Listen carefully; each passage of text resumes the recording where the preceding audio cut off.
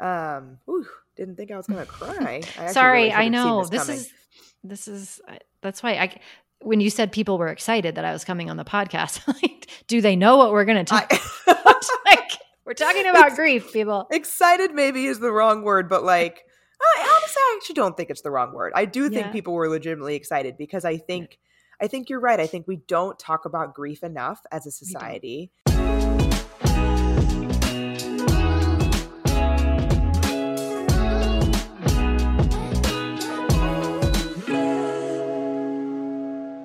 Hello, and welcome to another episode of Finding Mr. Height, the podcast. I'm Allie, back with my co-host Rourke. Rourke, how are you doing today?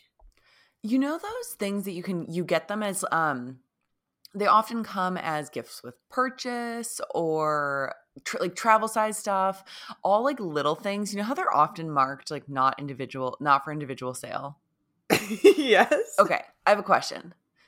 Uh-huh. Do you think, can I as an individual human buy like a catering carafe of coffee? Yes. Amazing. Because I need that. Like, first of all, you can do that at like any Starbucks. Okay, great. Yeah. I'm like, seriously, am I deranged? I kind of want it. That's a lot of coffee. I know. I was talking to a friend and her recommendation caffeine consumption, so to eat less to consume fewer liquids, was to eat espresso beans. Oh, yeah. Yeah. Anyway. I also just think there's like diminishing returns at some point with that much, right? Like I don't think it would be helpful at a certain point. Fair enough. Anyways, I've made it to Dallas, my home for the month. Hooray. When did your Airbnb start? It started yesterday. I went in. So my friend Amy and I were supposed to fly together. She was asked to speak on a panel in person on Wednesday. Oh. Yeah. And so, very spontaneous, like a person dropped out. And so she was like never supposed to be a part of it. And they tapped her to fill the spot. And so obviously she has to do that. Yeah. Oh, super cool. So she's going to do that and then come here.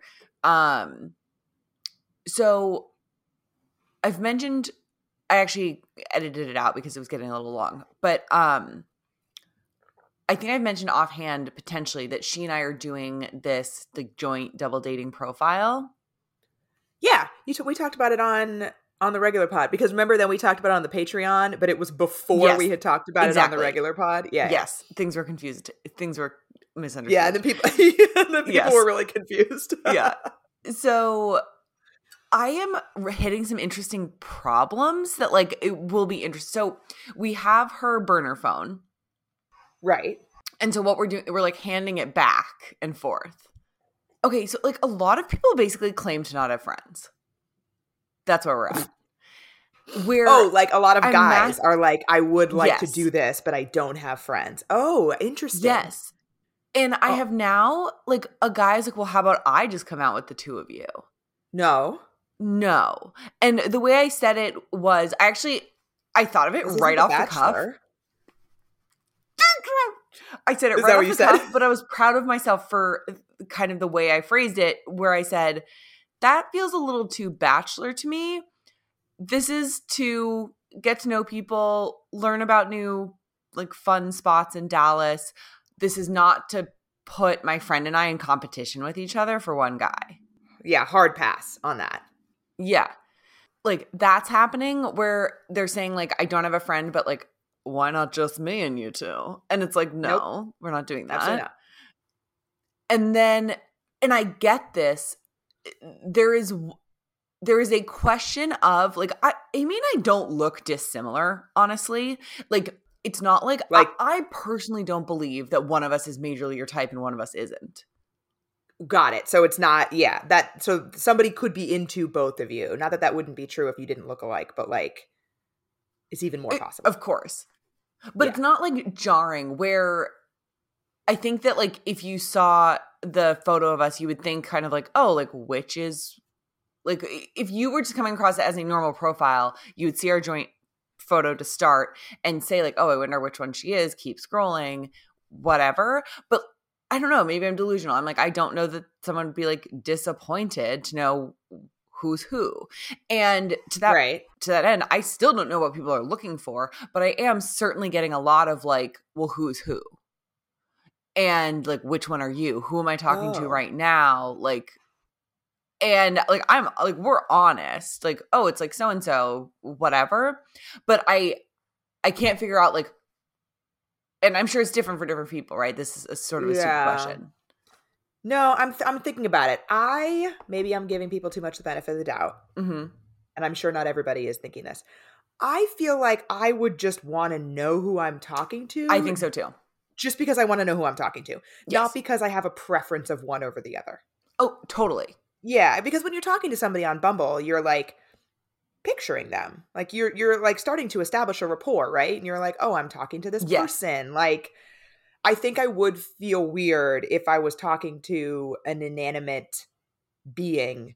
Yeah. That like could be anybody or could be, you know, either of these two people. So that makes sense to me. So I've talked a little bit on the pod about how I've been trying to extend my damp January into future months. And I have really been enjoying recess mocktails as a way to have what feels like a fancy drink at home, but without the alcohol. Yeah, and also it's nice to have something in your fridge that just has a little bit of flavor. Totally. And they're delicious. They're made with real fruit, sweetened with agave, and again, 0% alcohol. So just a nice little flavorful drink that is a little play on our favorites here. They got a bunch of great flavors. My personal favorite is the Recess Watermelon Mojito. I actually like to garnish it like it's a actual cocktail. Like I put it in a coupe glass, feeling all fancy, garnish it with a little sprig of mint. It is delicious. And my favorite is the Recess Ginger Lime Mule. I'm a ginger gal, and what I love also, not too sweet. Perfect amount of just a little sweet treat. They're absolutely delicious, and you can get 15% off Recess mocktails now at takearecess.com/FMH, so you can enjoy your favorite cocktails without the consequences. In solo dating news, 2 people that I matched with in LA on my personal phone, not our burner. Not the burner. I have now been unmatched twice for refusing to give my Instagram. Wow. And not even in an obvious way. In a so I was communicating with a man where I think I sent you some screenshots where fully deranged. To the point where it's like, I don't know if he's lying. Like, he might be a liar, which is less funny. Yeah, that guy was odd. But you were just entertaining it because you thought it was funny. You weren't actually, Yes. I asked him what his parents did because he said he spent his puberty at a boarding school in the mountains. And so I was like, what did your parents do to send you to a boarding school? Like, what did they do for work? And he goes, they're retired. I was like, okay, no. What did they do? And he said that they were dentists and ran a research lab. And I said, what's happening at the lab? What kind of research you doing? And he said, that's where they grow the teeth. This guy was so weird. Yeah. Loving this conversation. He finally asks, he says, hey, what's your Instagram? And I'm not giving this, not after this. And so I said back, oh, I don't have one.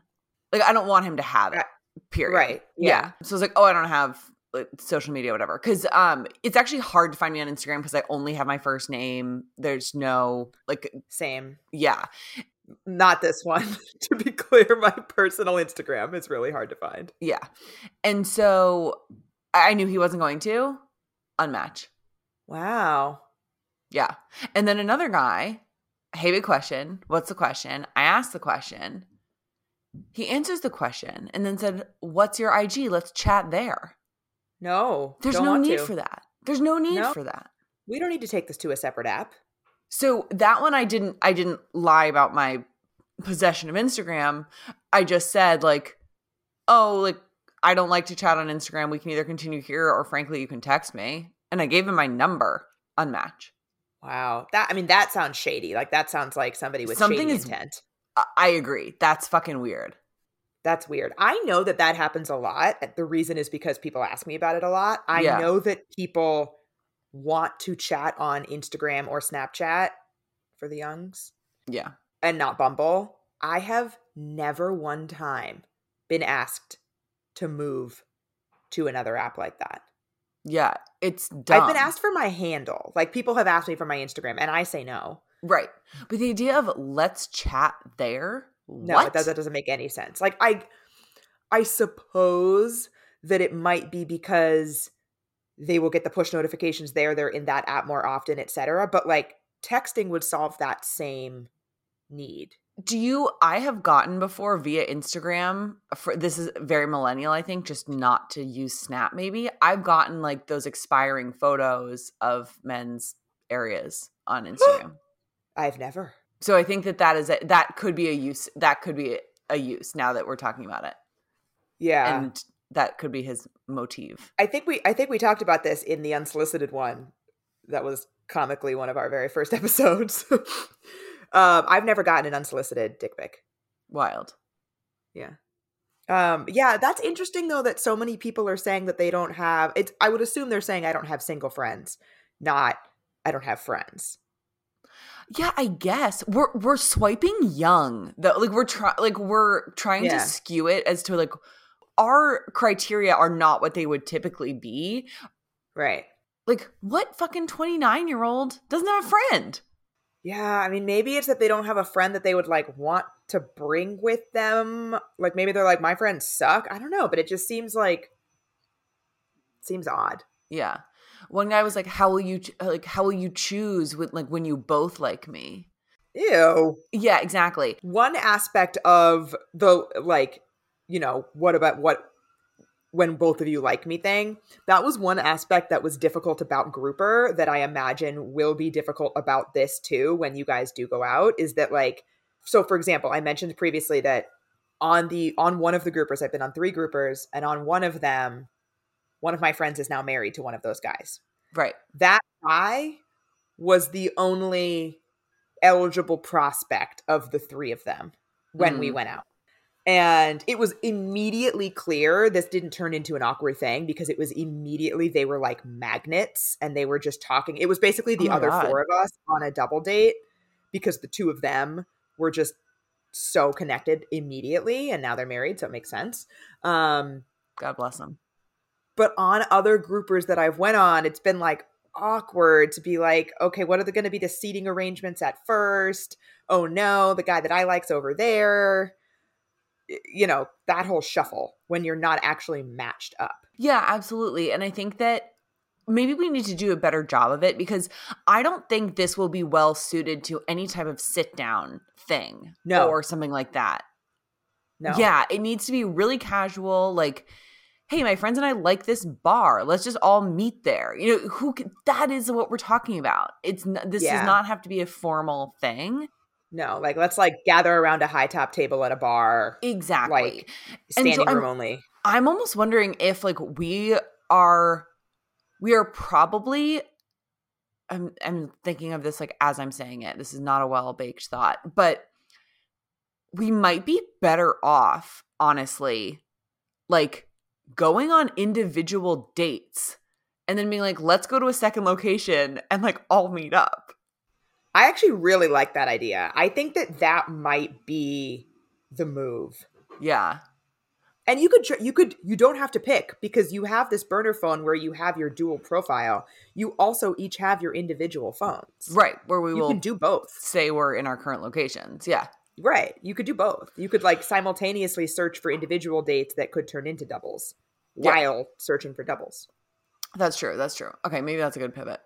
Anyway. I like that idea. Yeah. I'll keep you posted. Hopefully, like, I want silly things to happen just so I have a story. Yeah. Anyway. I went on a double date with my friend who, this was 2 years ago now, maybe. I had started finding Mr. Hype, but I believe it was when it was still like just on Instagram. Mm-hmm. It was my friend who had been seeing this guy from Bumble. My friend is 24. She's on my volleyball team. She'd been seeing this guy from Bumble and they were like going to go on their third date. And he was like, hey, like a friend just asked me if I wanted to meet up. Like I could totally say no to him unless you have a single friend who like might be down for a last minute hang and then we can all hang out. And love. Yeah. And so she texted me and I wrote back and was like, that sounds super fun. How old is the guy that you're seeing? Great question. And he was, I want to say 29 or 30. This was 2 years ago. So I was 32, 33. So I was like, okay, so his friend is probably not 24. Like, that's fine. And so then we all went out and I ended up seeing that guy again one more time. Okay. Allie. Yeah. you had a virtual date, you had a natal chart reading. Yes. But what does the future hold? Well, also I had a psychic reading this past week that I haven't talked about on the regular pod because that's was only true. On the Patreon. We deep dived on the Patreon. I feel like I won't go into like super. Yeah, I'm trying to think. Is there a way to hit the highs and then I want to hear about because I do want to hear about the new one. Yeah. So I ended up seeing a psychic for a reading on Tuesday, and I loved it so much that I decided to do another reading with her, which was like a full natal chart reading, which was this past Saturday, which was like a 2.5 hour thing. And so across those two, she really ended up kind of combining it in a sense because like during my natal chart reading, she referenced a lot back to the 5-month outlook that we had done. That's great. Kind of like, yeah, it was really cool. We talked about my life path. I think the biggest takeaway for me is that she feels really strongly, and she felt this way before she knew really anything about me, by the way. She feels really strongly that my purpose in life is the home and the family, which doesn't necessarily mean my home and family, although she does think that she sees family as being a huge part of my life, which it is a huge part of my life, and she sees that continuing. The bigger meaning was also helping other people with their home and their family. Yes. Which is like what I do here. Which she didn't know during my psychic reading. Obviously, during that reading that came up, but she didn't know that. I booked her through, although it was sort of in pursuit of research for Finding Mr. Height and for potentially the pod, I booked it through my personal so that she wouldn't really have any information about that. And she just kept going on about, my ability to communicate with people and emote with people. And she wants me to be writing. And it was just really interesting that she just felt really strongly that the full-time thing that I'm doing currently is not what I'm meant to be doing. And how does that feel to you when you hear that? It resonates with me because I have felt throughout my Finding Mr. Height journey that although I really love my job and I'm very good at it, my retail job, it doesn't fulfill me. And this does. Gotcha. And I also think I'm good at this. And so like it's not like what am I trying to say? It is tricky because it's not like I hate my job. Right, of course. It's not like those stories that you hear about entrepreneurs who were like so fucking miserable in their corporate jobs. Right. And then like went out on their own. That's not me. Yeah. So it was sort of affirming while at the same time kind of just posing a lot of questions. Yeah, it reminds – so I think that this experience would remind me a lot of on Friends when Phoebe tells Rachel that that her pregnancy test is negative and Rachel gets very upset and Phoebe says, I was lying, it's positive, you're pregnant. And Rachel's like, well, that's a risky game.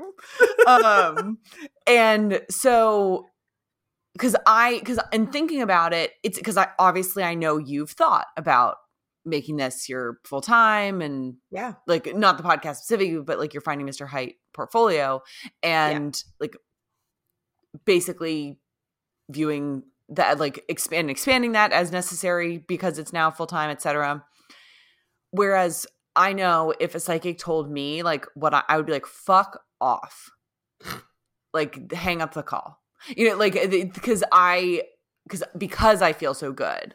And so I think it's just an interesting kind of regardless, it can show you where your like heart is sitting, you know? I mean, part of it made me like believe her more because she said something that was aligned with where my heart is sitting.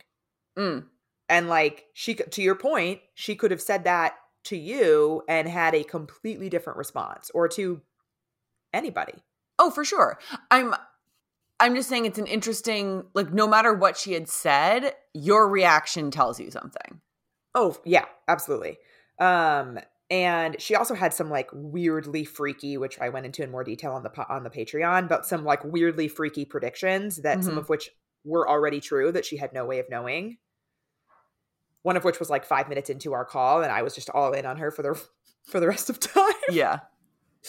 But something related to, so she sees 2022 as a year of transformation for me, a year of reflection, a rebuilding transformation, year, as they say in yes, sports. A rebuilding year. Yes, exactly. So that 2023 can be the year I go to the Super Bowl. Yeah. To that end, we talked about my love life, and it was interesting. I can't remember if I said this on the Patreon. She asked, "Are you seeing anybody right now that you care about?" Mm-hmm. And I said yes. And she said, "Is it serious?" And I said, "No, it's very early. I think it could be serious, and that's like basically all the information that I gave her." And she said, "Okay, good. Because if you were seeing somebody really seriously, I would be telling you that it's not your person, because this year is so going to be so transformative for you." But what she said, and then we talked about it more in my natal chart reading, she talked about how right now I need to just be watching the movie of my life. Mm-hmm. And like reflecting and journaling. I actually started journaling about it last night. I wrote 3 pages like out of nowhere. Cool. Like typed Great. 3 pages out of nowhere. You were nowhere. Just drawn like a moth to the flame. Yeah. A writer to the pen. Like, always loved writing, so like it makes sense, but I've never been a journaler. Also, any listeners that would like to join me in Skeptics Corner, DM me. I'm not saying like I believe everything this psychic is saying. I understand. But like I think I appreciated her perspective, I think mostly because of what you said in terms of it revealing how I'm feeling. Yeah. And it giving me more reflection points to think about. Yeah. In a very similar way as like when my therapist says things and it sort of helps me think about how I'm feeling. Yeah. But this was more rooted in, because through my natal chart, we talked about, different aspects of my personality and how, I am on the one hand, somebody who appreciates order and structure, but on the other hand, somebody who wants to do things my own way and can sometimes be a little bit chaotic in that, but I'm doing it in my own order and structure. Yeah. And she also said that I am somebody who learns through doing. Like I'm not going to actually learn something unless I have tried it. Mm-hmm. Like I'm not just going to like believe something is true just because it logically makes sense. Sure. And so that's what she was kind of saying about watching the movie. Like right now, she's like, I really just want you to sit back and just observe him, the rower. Yeah. And do your own thing, be dating other people. I'm starting my matchmaker up again. I went on a virtual date on Saturday, which I'll talk about, but like really just sit back and watch it. Yeah. And evaluate how it makes you feel. Enjoy the ride. Mm-hmm. So, but it was cool. Like my natal chart reading was really cool. We just talked a lot more about, things that might be hard for me and ways that I can kind of, like optimize for different aspects of my personality. And it was interesting. I enjoyed That's great. Yeah. So A, how has watching the rower been going? And B, how is the virtual date? Or switch them, whichever you want to talk about first. Watching the rower is not much of an update. I've literally been watching because I haven't seen him. Or not literally been watching, rather. I have not literally been watching because I haven't seen him. But we didn't talk for much of this week, which is very odd. It was the longest we'd ever gone without texting. Was there any explanation on his part? No. But I also didn't text him. No, I know. I was just curious. So like, yeah. But what I mean is like, I don't think there would be. I would have to be explaining myself too. I understand. I just feel like he is usually in the past has been initiating text with you most days. And so I would expect something that said, hey, sorry, this week has been X or something like that. But. Yeah.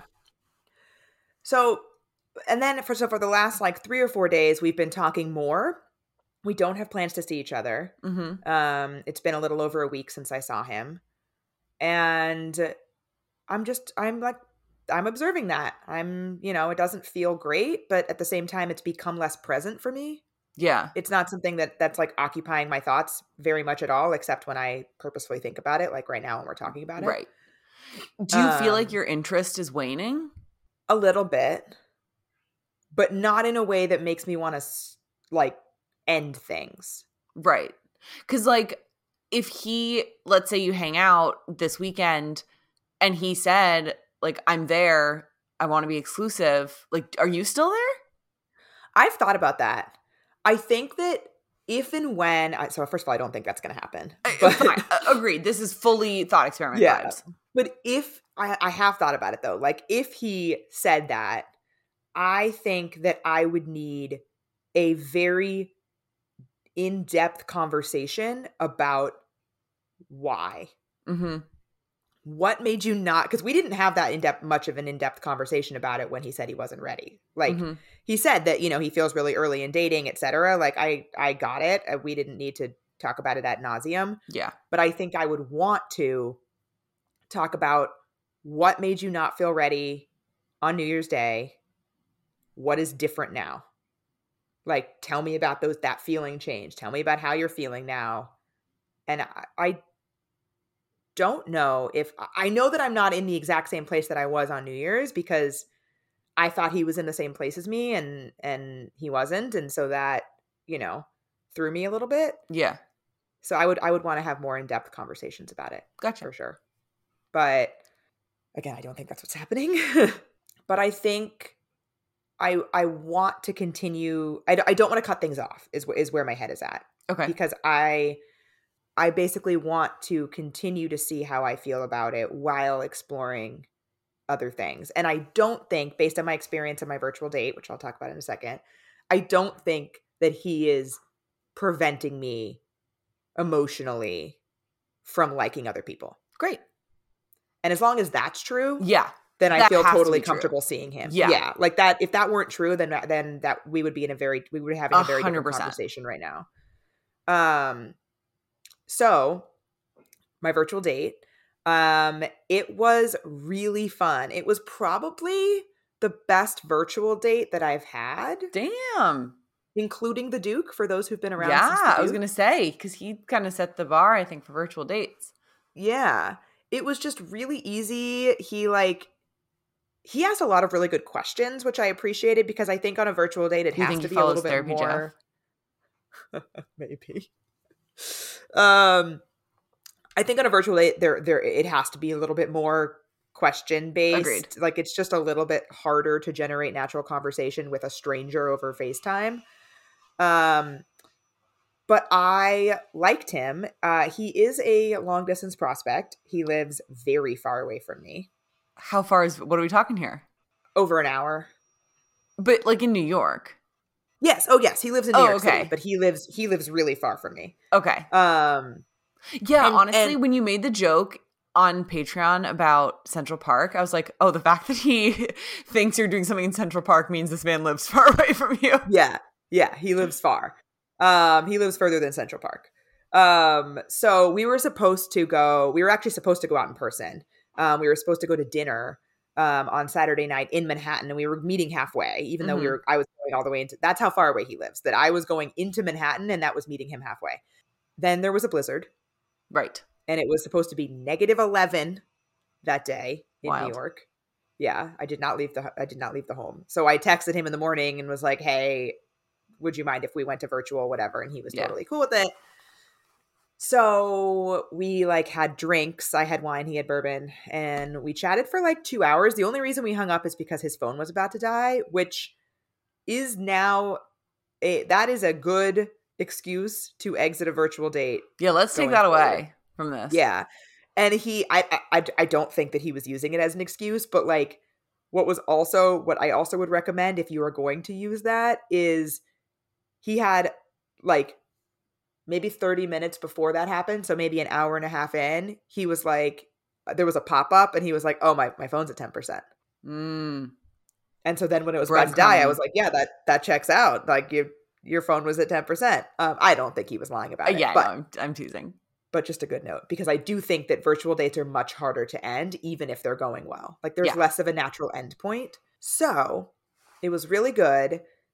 That being said, I haven't heard from him. And I think the reason might be because we had a really in-depth conversation about my dating coaching and my social media presence. Oh, boy.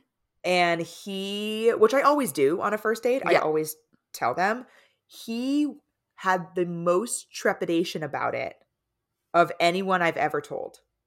Oh, how interesting. But he's in his early 40s. So I wonder if that had something to do with it too, in terms of his just relationship to social media and Definitely. how much he shares in general. So his first reaction was like, okay, he thought it was very cool what I do and the support that I'm able to give people and the community that I've built, et cetera, et cetera. Like he thought that was awesome for me. Like he was extremely supportive.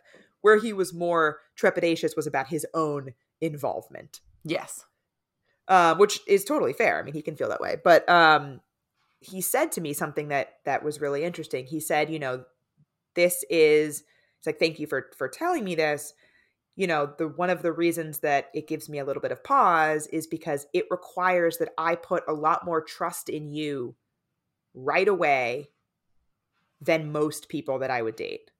Oh, interesting. Which is true, but it's like that. It isn't a framing that I had thought of before. Yeah, agreed. So he said that, and I said I appreciate that. That's true, because although I assured him that I do not reveal any identifying information about the people that I date, and I said to him, I said, all that my followers know currently about right now is that I'm going on a date. And he at first was like, oh, I don't know. Which my reaction was like, okay, dude, settle down. I'm going on a date is we're going to have to be cool with that. Yeah. Like that. And then he got there, like that was like the very beginning of the conversation. But like, he also at one point like made a joke about me being like a Carrie Bradshaw. And so then I was like, while that is a flattering comparison, I do want to make it clear that she was a sex columnist. Yes. And I am not. Yes.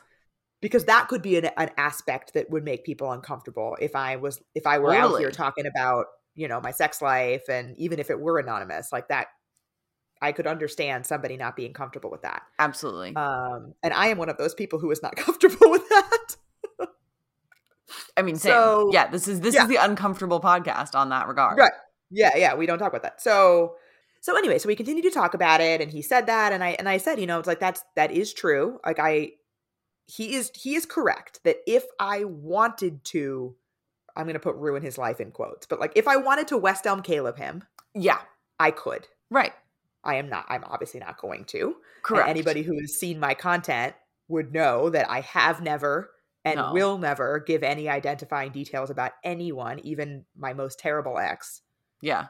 But he doesn't know that. True. He doesn't know me from a hole in the wall. Yes. But then I said to him, this is making me think as well, though, that you are very true, putting more trust in me than the average person that you're going on a first date with. By telling you that I have this platform, I am also putting more trust in you. Very nice. Than the average person. In that I didn't give him the handle. He asked a couple times jokingly, like, what was that? What was the Instagram again? Like, kind of way. Yeah.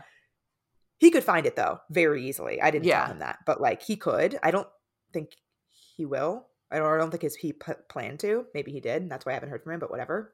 If he were to find it, he would have way more insight into who I am as a person, my dating history, my needs, my thoughts, my insecurities, my anxieties. Yeah. Like, he would know way more about me than I do about him. Yes. Than he does about anybody else that he's been on, like, actually multiple dates with, probably. Totally. So the trust is going both ways. Yeah. For sure. So regardless of what happens with him, I am really glad that we had that conversation, because I think it framed this whole thing as it relates to my dating life in a new light for me, and kind of like helped me think about having that conversation in the future in more nuanced ways as well. Yeah. That's great. It's interesting. So, will you reach out to him? I don't think so. Okay. Mostly because of how far away he lives. That's fair. I wonder if he's thinking about that. I mean, there's a reality where he could be thinking about that too. He honestly might. He didn't know he knew I lived in Brooklyn, but he didn't know how far into Brooklyn I lived until the call. I like it. So that's it. Okay, so this week's Weird or Nah is they're attending their ex's wedding. I mean, this is weird. I don't even like you to stay friends with. Can you imagine in my situation? Like, you would think so. Where I don't like you to stay friends with your ex. You've allegedly not been, and then all of a sudden a fucking wedding invite comes through the door. I'm like, what? I mean, I would hope that you knew that they were still in touch with their ex when that invitation came in. Good Lord. Anyway, so okay, I don't like this at all. People have to think this is weird. I'm going to say 75 weird, 25 nah. You are way weirder than you think you are. What? No, who are these people? This isn't normal. Guys, justify yourselves. God. So it did skew weird, but it was really close. It was 55-45. Oh, get out. Who are these, like, evolved? No. Ugh. I'm fine with this. Why? It's super context dependent. Don't get me wrong. Yeah. There are absolutely contexts and circumstances where I would not find this acceptable.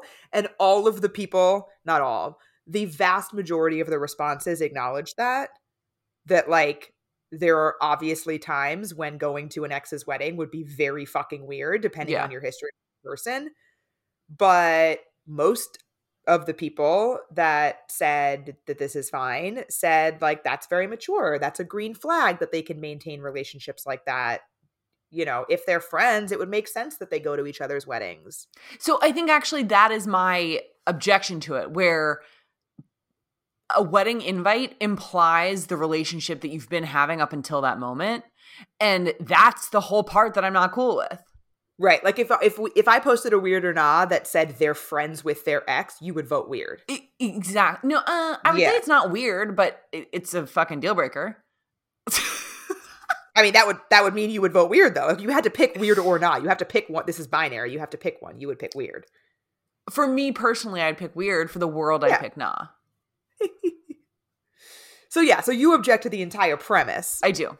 From which this weird or not stems. But like I could see, I mean, we're not friends, but I don't think it would be weird if the coach invited me to his wedding. We are not friends. Yeah. But like, because of the history there and the fact that we are totally cool, like I'm only cool if it's like a high school boyfriend who like you grew up next door and like your families are so far. I need some extenuating fucking circumstances. That's so specific. Yeah, if you lived more than 2 blocks away, doesn't count.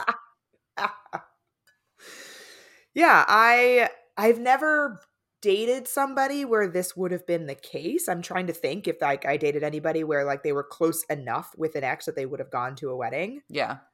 I think this is not weird. In the right circumstances. There are absolutely circumstances where it would be fucking awful. Yeah. So. Oh, you people. Wild. Our listeners are too evolved. Allie, indicative of my tiredness is the fact that like work is in ridiculousness. But I missed you. You had to fly solo with our guest.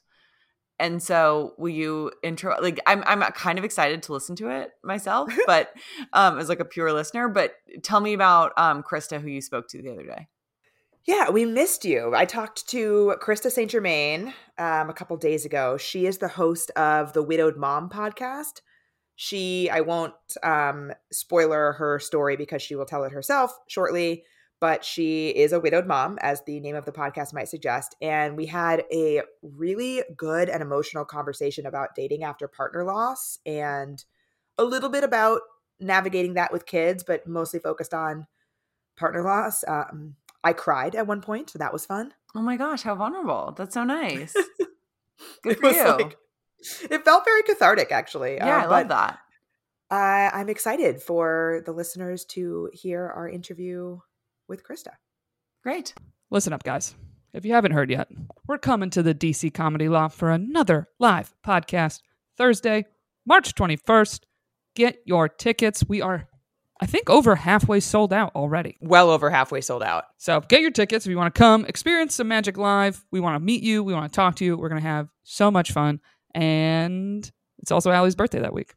It is my birthday that week. So, and my mom might be there. I'm excited. You can go to findingmrheight.com/live to find an easy link, also in our bios, to get those tickets. And we are going to have an after party afterwards where we can really meet and greet, talk to everybody somewhere in the area. Yeah. So make sure you come. DC Comedy Loft, Thursday, March 21st. And if you want to check out some stand-up, I'm going to be there all weekend. So Friday and that Saturday, I'll be doing stand-up shows. Start swiping on Hinge, bring a date, have a good time. And you can come and meet Allie's mom, which we still have some spots left on our Portugal trip.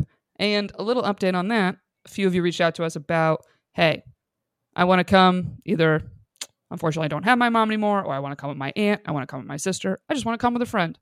The trip is officially open to anybody that would like to come, as long as you don't mind. Half the trip being moms and daughter combos. Everybody's excited to come. Doesn't matter. You are welcome to join. Travel with us. It's going to be so fun. You can also check that out at findingmrheight.com/podcast. If you have any questions about it, feel free to reach out. We're happy to answer anything. We're just so excited to be there with our moms and with you. Yep. Next October 4th through 10th. Check it out. Come travel with us too.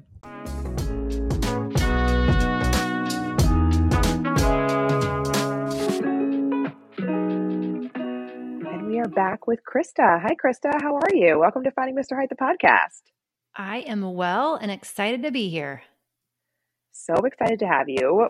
Quick note for the listeners that Rourke did have a little bit of a work emergency pop up, so it'll just be you and me chatting. We will miss her dearly, of course, but I'm excited to talk to you. Likewise. Yeah.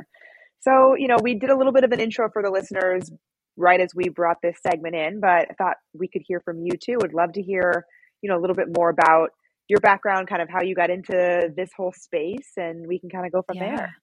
Sure. Yeah. I got into this by complete accident, like literally an accident. So I never intended to do grief work at all. About 5.5 years ago, I was coming home from a trip with my husband, and I had a flat tire. And we pulled over to the side of the interstate, and he went to change the tire on my car. And as he was getting the tire out of the back of my trunk, a driver came up behind us, who we later found out had both meth and alcohol in his system and didn't see us, and smashed right into the back of Hugo's car and trapped him in between his car and mine. And less than a day later, he had died. He was gone. So I found myself, as you can imagine, like my whole life just kind of like exploded. I was 40 when it happened. And this was my second marriage. He was like my knight in shining armor. Like my first marriage kind of ended badly. And so he was like the redemption story. Yeah. And it was really awful. And I found myself not knowing anything about grief, and also realizing that everything I thought I knew wasn't accurate or helpful, and kind of in this place that I now refer to eventually as this grief plateau, where I went to therapy, really helpful, loved my therapist, told my story enough times to actually get to the point where it felt real, and I realized he wasn't on a business trip, right? But then you reach this place where a lot of people do, where everybody's telling you you're so strong, and you look like you're strong because you're keeping it together and you're back at work, and people don't know what you're feeling on the inside, but you definitely aren't feeling strong. For me, I was feeling just really hollow and robotic and kind of like, shit, I think my best days are actually behind me. And like the best is that I'm just going to like get used to this. Right. But I'm probably never going to be as happy as I was with him. And it's not a good place to be. So fortunately, I discovered life coaching at like this pivotal point when I really needed it. And I combined kind of the life coaching and then all of this research that I did on grief, and also post-traumatic growth, which PS I had never heard of. Like I knew about post-traumatic stress, but I had no idea you could actually grow after trauma. And I was again like, wait, what are you talking about? And so when I got to a place where I did enough work on myself, and I really realized, no, actually, I love my life and I actually am happy. And I, wasn't even dating at that point. I really wanted to help other women do the same thing. And so that's what I do now is I run a group coaching program that's specifically for widowed moms. And I host a podcast called the Widowed Mom Podcast. And that's my goal is to I don't want widows or anyone settling for this crappy new normal that they didn't ask for, right? I want them to be educated, and I want them to know what's really possible and be genuinely happy after a loss. So yeah, here we are. Yeah, I mean, I'm so sorry that you went through that, but that's an incredible story of growth afterwards. I don't know, you probably don't know this, but my mom is a widowed mom, actually. Oh no, I didn't know that. Yeah, so my dad died 3 years ago. Oh wow, yeah, I'm sorry. Thank you. So all of that stuff that you were saying about, feeling like, am I ever going to be happy again? Was that the best? Like you said, are my best days behind me? Like, was that the peak of my life? And now I'm just going to try to keep existing. Yeah. Like that is very, very relatable to me in my mom's journey. And in a way my own, but in a very different way. But it's incredible how you've kind of taken that and turned it into this incredible resource. Thank you. Yeah, I honestly can't imagine doing anything else now that it's what I do all the time, but I certainly didn't have a goal, and in fact, even when I had discovered life coaching at a certain point, I really thought I would be too sad to work with widows, but I just hadn't done enough of my own work, and I hadn't gotten to the place where I now am, which is that I firmly believe that feelings are not problems. Right? They're just experiences, and we don't need to change them or solve them. We just need to allow them. And so, yeah, I'm in a really different place than I was in those early days. Yeah, and you have kids, I assume, based on the widowed mom. Yeah, I do. Yeah, at the time, my daughter was 12 and my son was 9. And now I have a senior in high school and a freshman in high school. Oh, wow. Yeah. Yeah. They're at fun spots. They are. And she's going to graduate and go to Costa Rica next fall. And and that can be, even more challenging depending on the age of your children. And, for some women, it sounds like probably where your mom is, perhaps where, it can already be hard enough if your kids are out of the house. And, now you're kind of trying to figure out what life is like, not in that primary role of being a mom so much. And then you lose your spouse. And then now who am I? And Right. Yeah. And I think, I promise listeners, we will not make this the me show, but my parents were 19 when they met. So, my mom is also grappling with, like, that's the only person that she's ever been with as an adult. Yep. Yeah. I hear that all the time. Yeah. And they haven't dated in so long. And what's it like to date again? And you don't want to date again. You're just mad that the whole thing happened. You don't really want a different person and all of that. I remember the first time I went out I didn't even know it was a date at the time, but the first time I went out with dinner with someone who I later realized he thought we were on a date. And afterwards I was just so pissed off. I was just mad at everyone and everything, because all I really wanted was, you just want your old life back. You want the life you asked for. Right. Yeah. Yeah. It's also, she jokes about the fact that she also sees men her age and thinks like, oh my God, he's so old. Because like she grew old with my dad. And so she like never had to, and I'm not saying she describes herself as old. She is not, but like she grew old with him. And so she's never had to look at a 65-year-old man as an attractive prospect because her previous 65-year-old man was the 19-year-old she met. Totally. Yeah. Yeah. And you don't see yourself as the age you actually are. You don't usually don't feel like you're that age. So yeah, no, I get it. Yeah. She and I were out for a walk when I was home for Christmas, and we passed by this very attractive man that was like her age and who I assume was his son, who was my age. And we passed by them and I said, Mom, that guy was checking you out. And she goes, the old one? I'm like, wow. Mom. Yeah, I'm like, I hate to tell you. Right. Let's do a check here. But also he was very handsome. She was like, no. Well, hey, she can go for the younger ones. It's fine. Whatever. Yeah, it was too funny. But speaking about, you mentioned you were out on your first, what you now know as a date. Like, what did that process look like, or what does that process look like for your clients that, getting to that point? It's different for everybody. For me, I don't think I took the traditional path. I really did not want to date at all. And I did not date until, I don't know, 2.5, 3 years after he died. I just, the interest in dating for me was about zero. It seemed like a hassle. I just didn't want to do it. And so I didn't. And so by the time I was actually ready to date, didn't date long, and I found someone that I adore, and kind of happened pre-COVID. It was like right when COVID was, starting to become a thing, and went out on one date, went out on another date, and then COVID started happening, and we just went into a bubble, and now we live together. So, been together for a couple of years. But I think the reason it was so much different for me than it is for a lot of people is I got myself to a place where I really didn't need a relationship. I absolutely believed I was happy and totally content on my own. And a relationship felt like something fun to do. It felt like I was more interested in giving love to someone as opposed to filling what at one point felt like a very large void, right? Like I filled the void myself first, and then it just became lighthearted and fun. And that's not what I see happening a lot of times. Right. Yeah. Yeah. And so how, in that time when you were in that space, when you were trying to, fill yourself up, how did you stay hopeful that, you were doing it in service of something?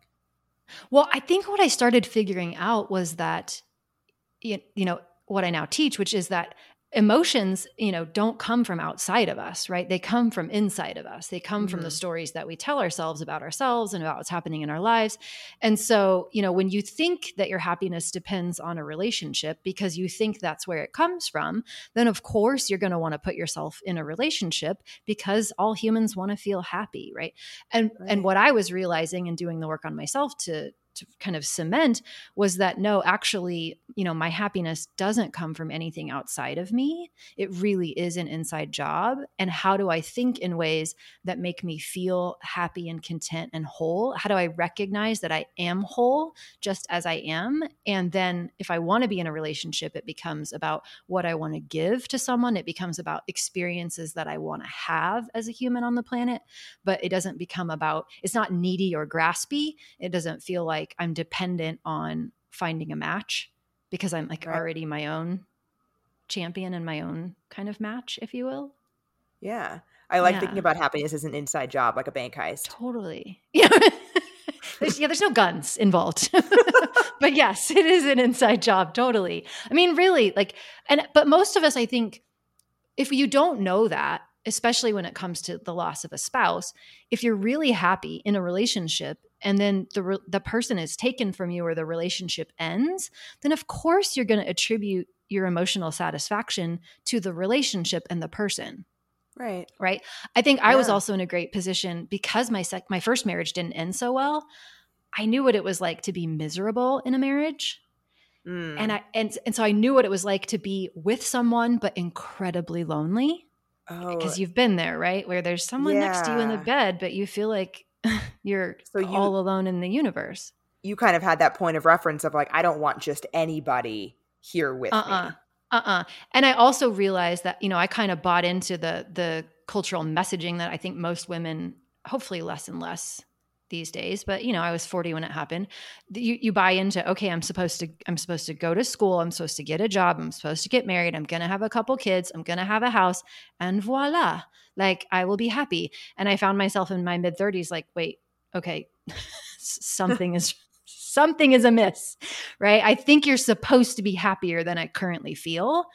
And so I had to go through all of that stuff, right? And then I ended up in my second marriage. And so I just had a whole different perspective of like, it isn't the relationship that makes your life joyful and full of meaning. You have to do that for yourself. And then what do you want in a relationship? Yeah. And then it can make it so much more joyful and full of so much more meaning. Totally. Right. But it doesn't become about, that Shel Silverstein book, The Missing Piece? Yeah, I love that. It doesn't become about like I have a missing piece and you're my missing piece. It's like, no, I'm whole. I am complete. And I would love to be with another complete person, right? Who nobody's trying to fill a hole of anything. Yeah. Yeah, whole different vibe. A lot of people are wondering, when you're starting to date again, how do you introduce your story into the mix? Yeah, third date. No, I'm kidding. Like, if there was a rule, I would give it to you. But what I just find is that it's really just about what you're comfortable with, and maybe why you want to introduce it. So I don't think there's a right and a wrong. I don't think there's a particular amount of time. I don't think it's a problem if you hold your cards, really close and not share that with someone until you feel a sense of trust. But what are you looking for in sharing that information? Right? Are you looking to be comforted? Are you looking to be consoled? Or are you just looking to be honest? Yeah, I think a lot of people worry, and I worry about this with bringing up that my dad died. I think a lot of people worry that they're going to appear damaged to somebody else by sharing that truth about themselves. Yeah.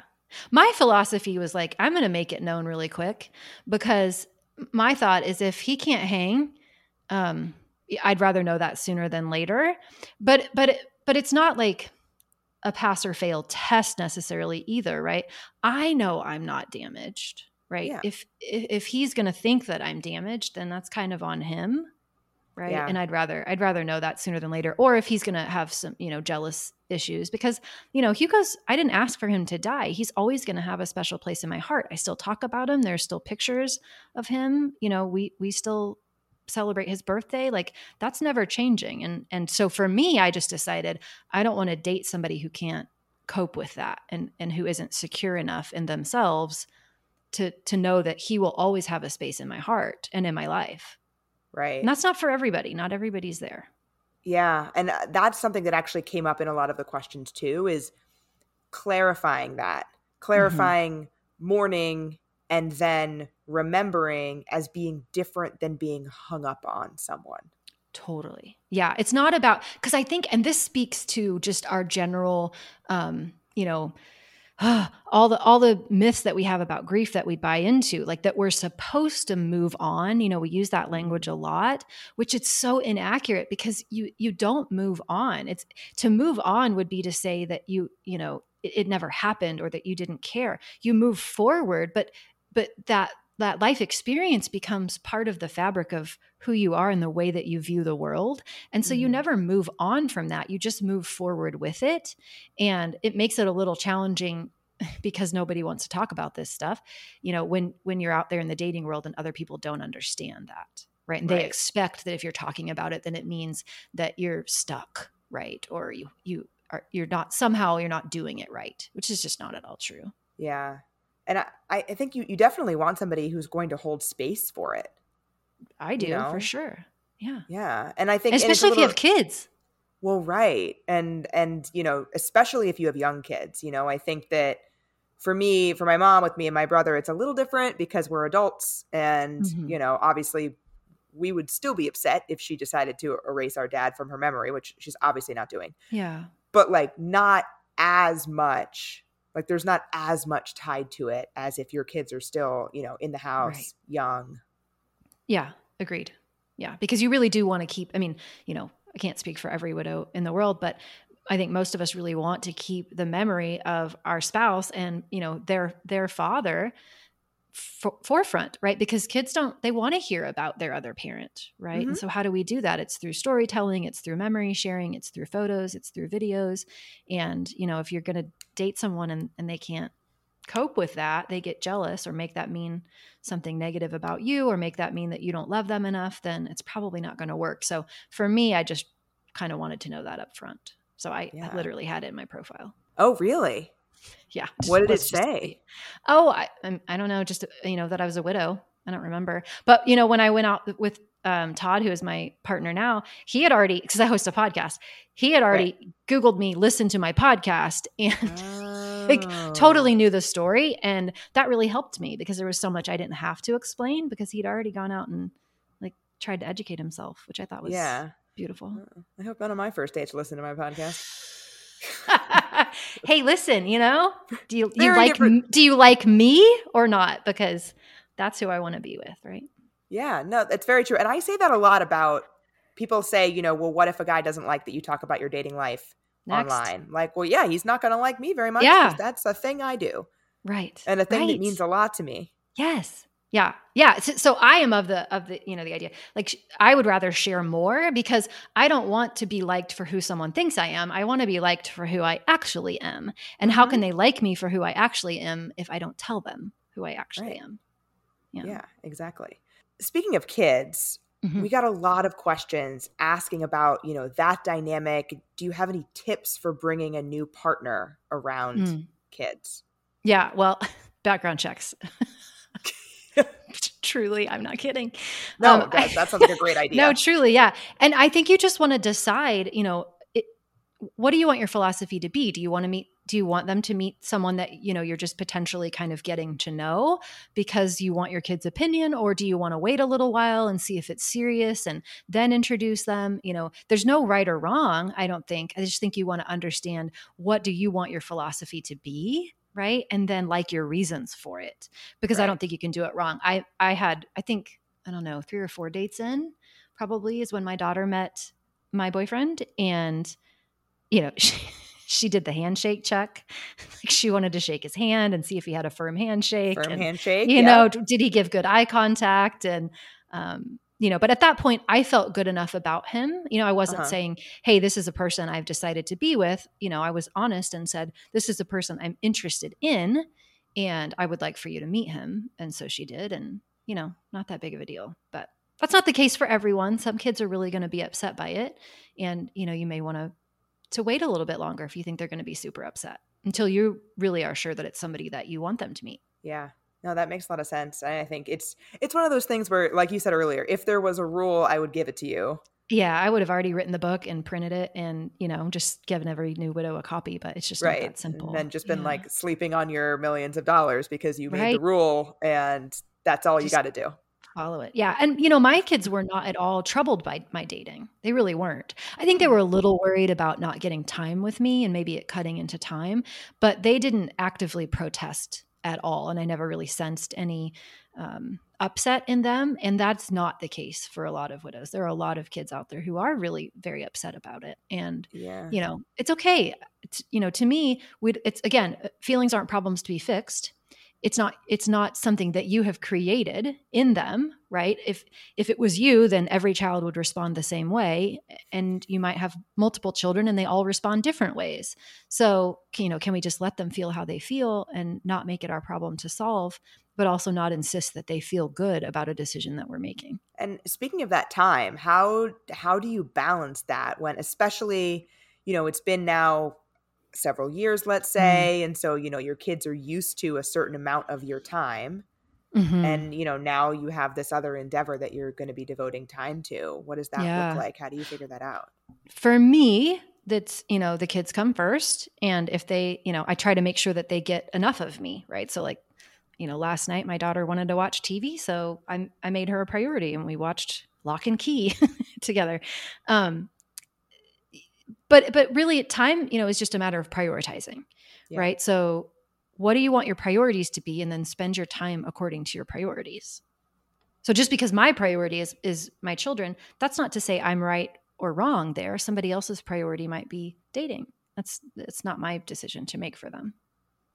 Yeah. I mean, I think that's true about, anything that you're going to decide to do with your time. When people talk about, oh, I don't have time for dating right now. Like, you do. You're just choosing to spend your time doing other things, which is totally fine. That's your prerogative. But let's not pretend honest. That we don't have the time. Yeah. I get a lot of, when I do dating coaching, a lot of women will also tell themselves that they don't know how, right? And some of them have been in situations like your mom, where they met their person at a very young age and they literally haven't dated as adults. Right. But I don't know how is never really true. I just think it's the fear brain, right? Trying to keep us safe and in the cave and not taking action. But we know how to date, right? You tell someone you're interested and you want to go out on a date. It's not hard, right? It's scary. But it's not hard. Yeah. And maybe it's not, I don't know how, but I don't want to learn how. Yeah, totally. Because I don't want to feel the feelings that come with the learning. Yeah. I'm not willing to be uncomfortable. And so I'll just usually then conveniently, my brain will convince me that it has something to do with time. Right. But it doesn't. Yeah. I have a program that I do through my coaching called Restart. That's for people who haven't dated in a long time, maybe never did online dating. And there is some I don't know how aspect to online dating, because it's like, this is an app that I've never seen before. And sure. Yeah. I don't know how to do this.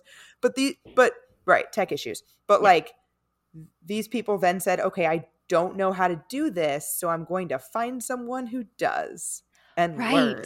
Yeah, it's all about I like to think, if someone you care deeply about was really sick and you had to figure out how to get them to the hospital and you didn't have a car or, you would figure it out. Right. Right. So you might initially not know how, but you wouldn't stop there. You would get your brain into problem solving mode and you would figure out how to make it happen, even if you didn't know and you had to, make some errors and do some research. And so I think dating is the same way, that yes, maybe there are some parts about it that you have never done before, but when your commitment level is high and it's a priority for you, then you're absolutely willing to take some action and figure it out as you go. Yeah. Yeah. No, that makes sense. Have you encountered, either yourself or with clients, people who've struggled to explain grief to their new partner? Maybe it's somebody who hasn't really experienced significant grief before. I don't know that I would say they struggle to explain grief as much as maybe kind of what we were talking about earlier, which is they may have trouble helping the other person understand the role of their late person in their lives currently, and that isn't about not loving the person that they're currently dating, or it isn't about not moving forward or being stuck. It's really just grief, right? And so I think that can be an issue. I think sometimes grief grenades can maybe catch people off of guard. So that's a term that I use. Maybe not everybody uses that term, but just, sometimes when like my boyfriend and I went to Las Vegas last year and my car that I drove was a Toyota Camry and Hugo had a Durango. And that's the car he was in the trunk, trying to get in the trunk to get access to my tire, when the accident happened. So my last vision of a Camry is not a vision anyone would ever want to have. No. Right. So of course, what is the car? What is the Uber that picks us up at the airport? Right? They're all Toyota Camrys. Every single. I know. Every single and one. It's a silver one, exactly like mine with the fin, like totally my car. And so, we're getting out the luggage. We pop open the trunk, we're getting out the luggage. And I am just like total grief grenade, right? Mm-hmm. Which so for me is like, getting teary and my heart's pounding. And my brain has gone back to a place that is not at LAX, right? Right. Or whatever. That's not whatever the airport is anyway. McCarran. So that's not an experience that he can really relate to or understand, right? As a trigger like that. And so sometimes I have to explain those kinds of things, right? Like this is what just happened for me. Or I just, one time we were watching TV and I saw a CPR scene. Well, I watched them do CPR for like an hour in the hospital, so it's less triggering to me now, but when I saw that, it was really triggering to me. And so helping him explain, hey, it's not, you haven't done anything wrong. I'm not crying about something that happened with you. My brain just went back to a really traumatic memory for me. And that's what happened. And if you've never been there, then, you wouldn't really know. So sometimes I find we have to explain that. Yeah. I find myself explaining grief cycles a lot where most of the time I feel fine. But sometimes grief grenades, I love that phrase, by the way, I'm going to start using it. Grief grenades aside, because that does happen where something specific will trigger me. There are other times though, where there are just certain days that I wake up and I'm just like, yeah. Today's Do you find that great. they're particular days or no? Just they're some random. Days. Yeah. I actually find that they don't happen on the days that you would think they would. Interesting. So like his death anniversary, I felt this year, I felt totally fine. Like holidays, I actually felt pretty okay. It'll just be like, I don't know, maybe I had a dream about him and I don't remember that dream or something, but there are just certain days where I wake up and I'm like, you know what? I'm pretty sad about my dad today. Yeah. And it doesn't seem like there's rhyme or reason. So how would they understand? Yeah. Right. And so, because we barely understand. I have no idea. Zero clue. Yeah. But like explaining that, when, well, I thought you were over it. No one's ever said those words to me, just to be clear. But like, good. Me too. Like I, and like generally I am, but over it is never a phrase I use. Like you said, it's something that I now am able to live with comfortably. Yeah. For the most part.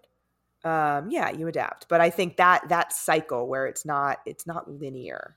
Totally. And I think that people who haven't experienced significant loss don't understand the nonlinear way that it works. Right. Yeah. And I think, I don't know about you, but all I knew about was the 5 stages of grief. Yeah. That was the only grief theory I'd ever heard. And I definitely didn't understand, that was originally about hospice patients. It's not, so oftentimes, I will draw it for people, which I've seen it a few times. So it's not just me that came up with this, but, we want it to be this nice, like you said, linear progression when really, maybe we move from point A to some other point, but it's really just like this big squiggly line of mess. And that's actually normal. That doesn't mean there's anything wrong with you. That's just the experience of grief, that it is a bit unpredictable and sometimes very roller coaster-ish. And that's just it, right? That's just the way of it. But again, if all we ever talk about is the 5 stages of grief, then of course people are like, well, I don't know. Are you angry enough? Did you get angry? Are you sure? Maybe you should be angry. Or I think this is just the part of your grief where you get angry. And it's not at all. No. Yeah. And that it's not like once acceptance starts, that's the only thing that happens from here on out. Right. Then we're good. Right. Yeah. We've accepted it. So we're good. To your point, I didn't know this either until I lost my dad and started researching grief and whatnot. I didn't know either that it was originally applied to hospice patients. And then it makes sense that nothing happens after acceptance because then they die. Then you die. Right. Yeah. So you accept it and then nothing. And then the end. Right. But it wasn't meant for living with grief. Yeah. Yeah. Totally. But, again, it just kind of speaks to, if we could talk more about grief as a culture, if we also didn't sell happiness as the perpetual goal of life, which I just don't believe that it is, and we talked more about living a rich, varied life with the full range of human emotions, and that's what it's supposed to be, then, when other people are sad, maybe they're grieving a loss and maybe they're not, but we wouldn't be so worried about it. Right. We wouldn't be trying to fix it because we wouldn't see it as a problem. We would just see it as part of being human. Yeah. I like that feelings aren't problems we need to fix. Yeah. That right there changed my whole damn life. Yeah, that's great. So on the other side of this, we've talked about if your partner isn't somebody who's been through grief and, let's say that you're that person. We actually got a lot of questions from that person's perspective, which you're dating someone. Yeah. Yeah. It warms my heart, by the way, to see all those questions, to just know that there are all these people out there who are so wanting to be supportive of a grieving partner that they're asking these questions. So shout out to you people. But so starting at the very beginning stages, as you mentioned, like when you're grieving, you don't want to be out there dating if what you're just trying to do is fill a void. Do you have any tips for discerning if that's what's happening, if you are on the other side of it? So if someone is dating you and you're kind of wondering if they're trying to fill a void with you? Yeah. Like, how do you kind of know if they're ready to date? Yeah, I think, you're not psychic, so you're probably not going to know totally.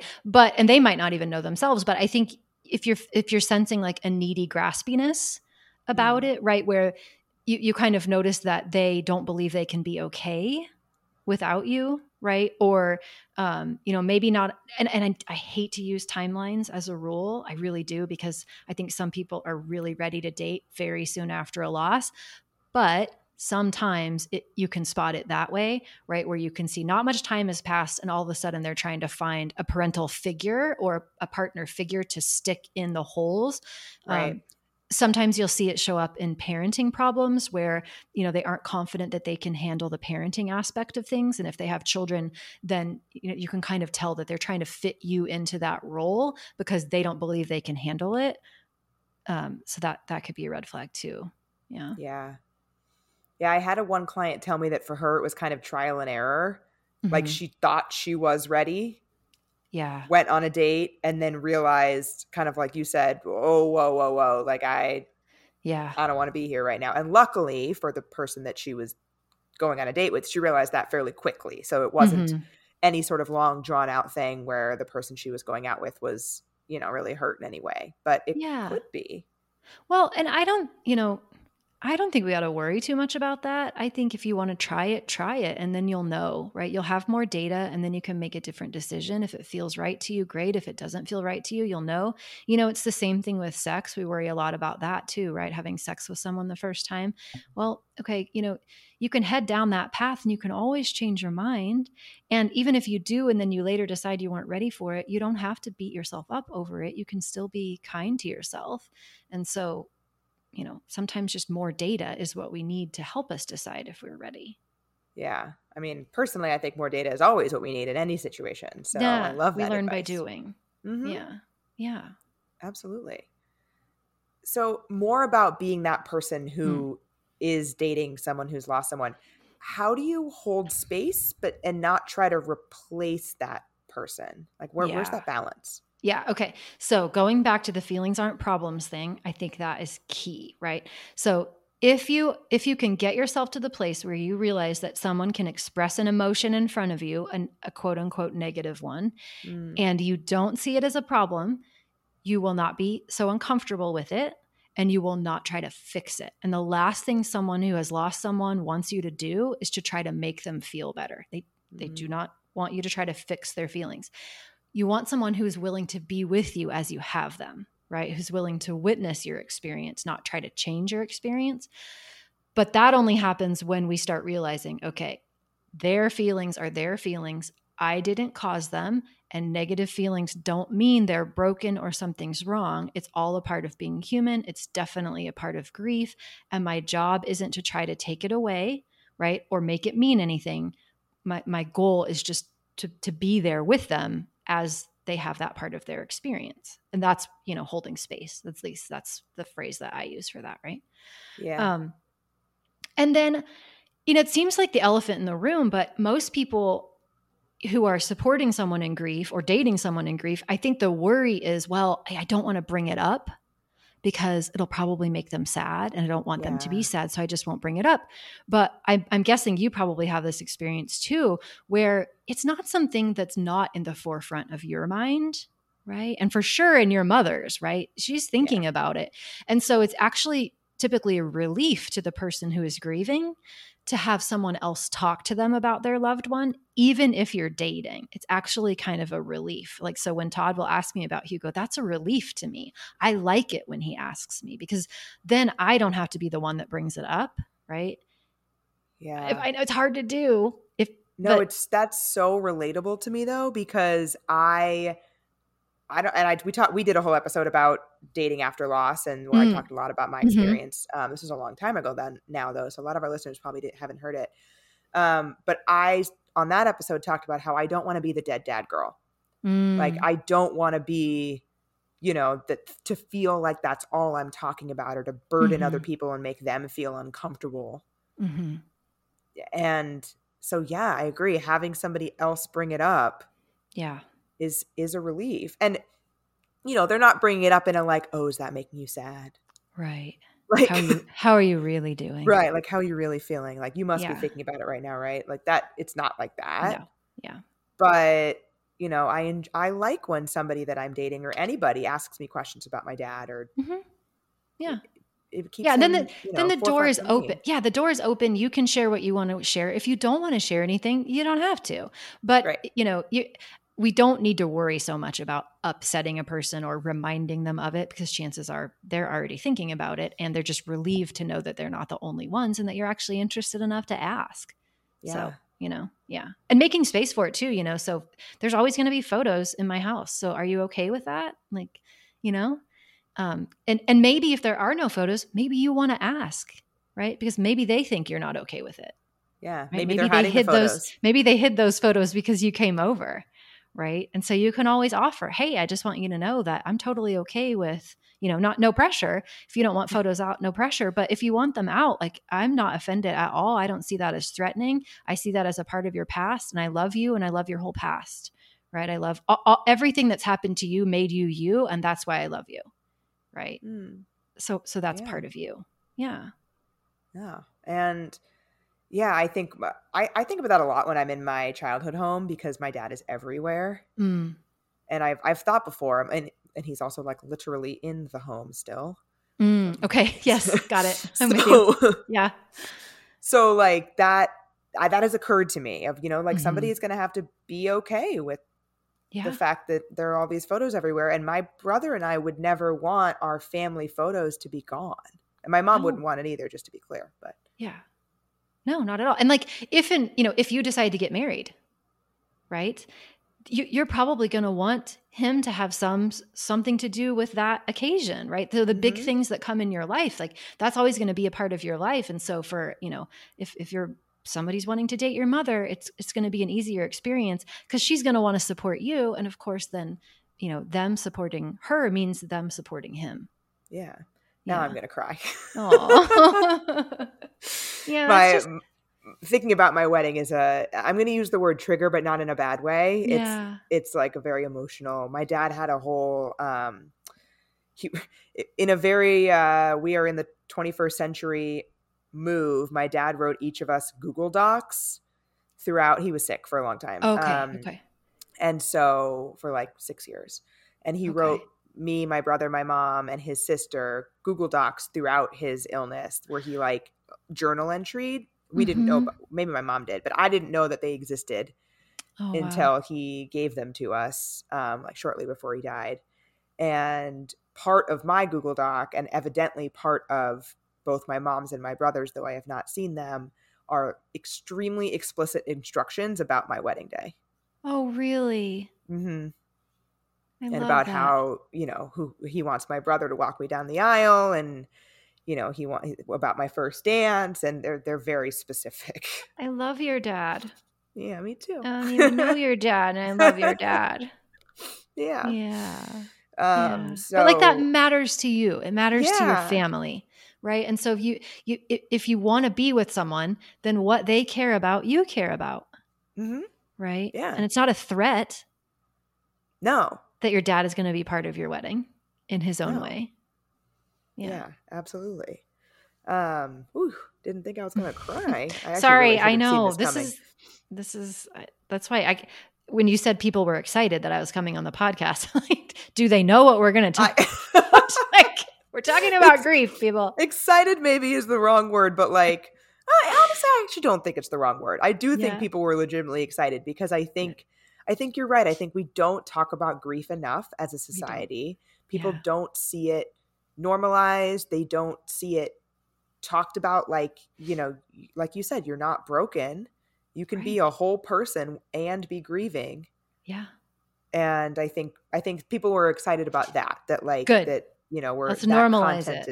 We're normalizing it. Yeah, let's normalize it because it doesn't have to be, we don't have to be so awkward around each other. And dating doesn't have to be so awkward if, your person has lost a person. Right. But only after we have these valuable conversations. Yeah, and normalize it all.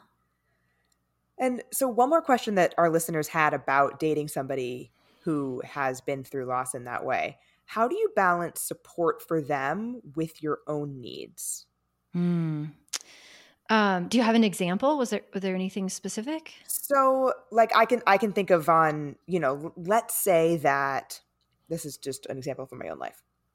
Let's say that your partner is having a grief grenade or or they're, having a shitty day relative to their grief. Mm-hmm. And you are also in significant need in some way. Mm-hmm. How do you kind of balance that and not make it feel like for you it has to be a trump card? Yeah. I think that's it's about communication, right? Like transparency of, hey, here's what's going on for me. And, it's not that I don't want to be fully present and supportive to you, but like, here's where I am. I'm really struggling to support myself today. And just kind of letting that be clear and open and honest.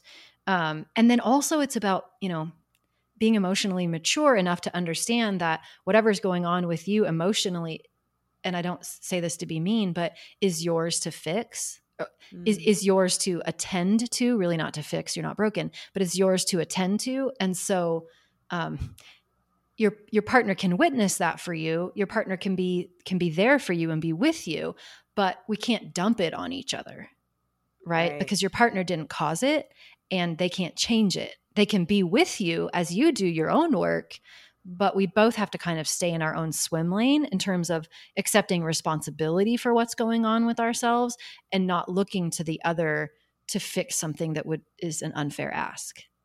Yeah. I think that's really great advice, because I think a lot of people I could see people thinking that, well, I can't have any needs because this person needs so much. Yeah. And then you end up, losing yourself. Right. Totally. Yeah. So being honest, but then also accepting responsibility for what is your work versus, we just can't expect other people to do our own inner work.